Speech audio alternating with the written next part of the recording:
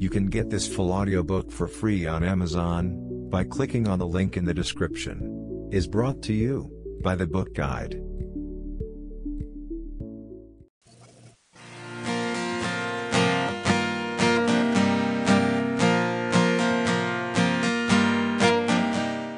Let me tell you who I am. My name is Colby Mills. I'm 25 years old, and I'm sitting in a strappy, fold-out chair on St. Pete Beach, Florida, on a beautiful Saturday in mid-May. The cooler next to me is stocked with beer and water on ice, and the temperature is almost perfect, with a steady breeze strong enough to keep the mosquitoes at bay. Behind me is the Don Cesar Hotel, a stately accommodation that reminds me of a pink version of the Taj Mahal, and I can hear live music drifting from the pool area. The guy who's performing is just okay. He strangles the chords every now and then, but I doubt that anyone really minds.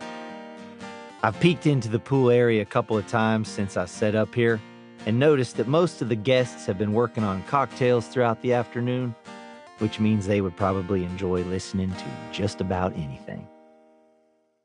I'm not from here, by the way. Before I arrived, I'd never even heard of this place.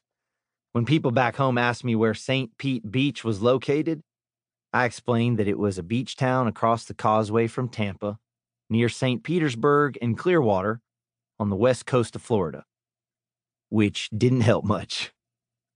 For most of them, Florida meant amusement parks in Orlando and bikini-clad women on beaches in Miami, along with a bunch of other places no one really cared about.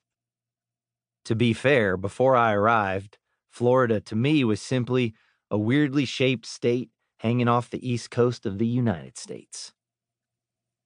As for St. Pete, its best feature is a gorgeous white sand beach, the prettiest I've ever seen. The shore is fronted by a mixture of high-end hotels and low-end motels, but most of the neighborhoods seem typically middle class, populated by retirees and blue-collar workers, along with families enjoying inexpensive vacations. There are the usual fast food restaurants and strip malls and gyms and shops selling cheap beach items. But despite those obvious signs of modernity, there's something about the town that feels a little bit forgotten. Still, I have to admit that I like it here. Technically, I'm here to work, but really it's more vacation. I'm playing 4 gigs a week at Bobby T's Beach Bar for 3 weeks. But my sessions only last a few hours, which means I have a lot of time to go for jogs and sit in the sun and otherwise do absolutely nothing at all. A guy could get used to a life like this. The crowds at Bobby T's are friendly, and yes, boozy, just like at the Don Cesar.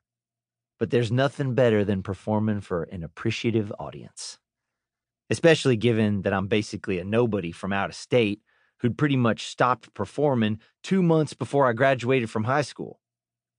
Over the past 7 years, I've played now and then for friends or an acquaintance who's throwing a party, but that's about it. These days, I consider music a hobby, albeit one that I love.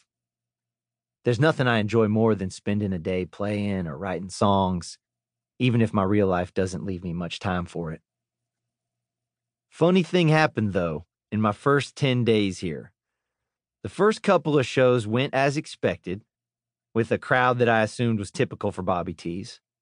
About half the seats were taken, most of the people there to enjoy the sunset, cocktails, and conversation while music played in the background. By my third show, however, every seat was filled, and I recognized faces from earlier shows. By the fourth time I stepped up, not only were all the seats filled, but a handful of people were willing to stand in order to hear me play. Hardly anyone was watching the sunset at all, and I started to receive requests for some of my original songs. Requests for beach bar classics like Summer of '69, American Pie, and Brown Eyed Girl were common, but my music? Then, last night, the crowd spilled onto the beach, Additional chairs were scrounged up, and they adjusted the speakers so everyone could hear me.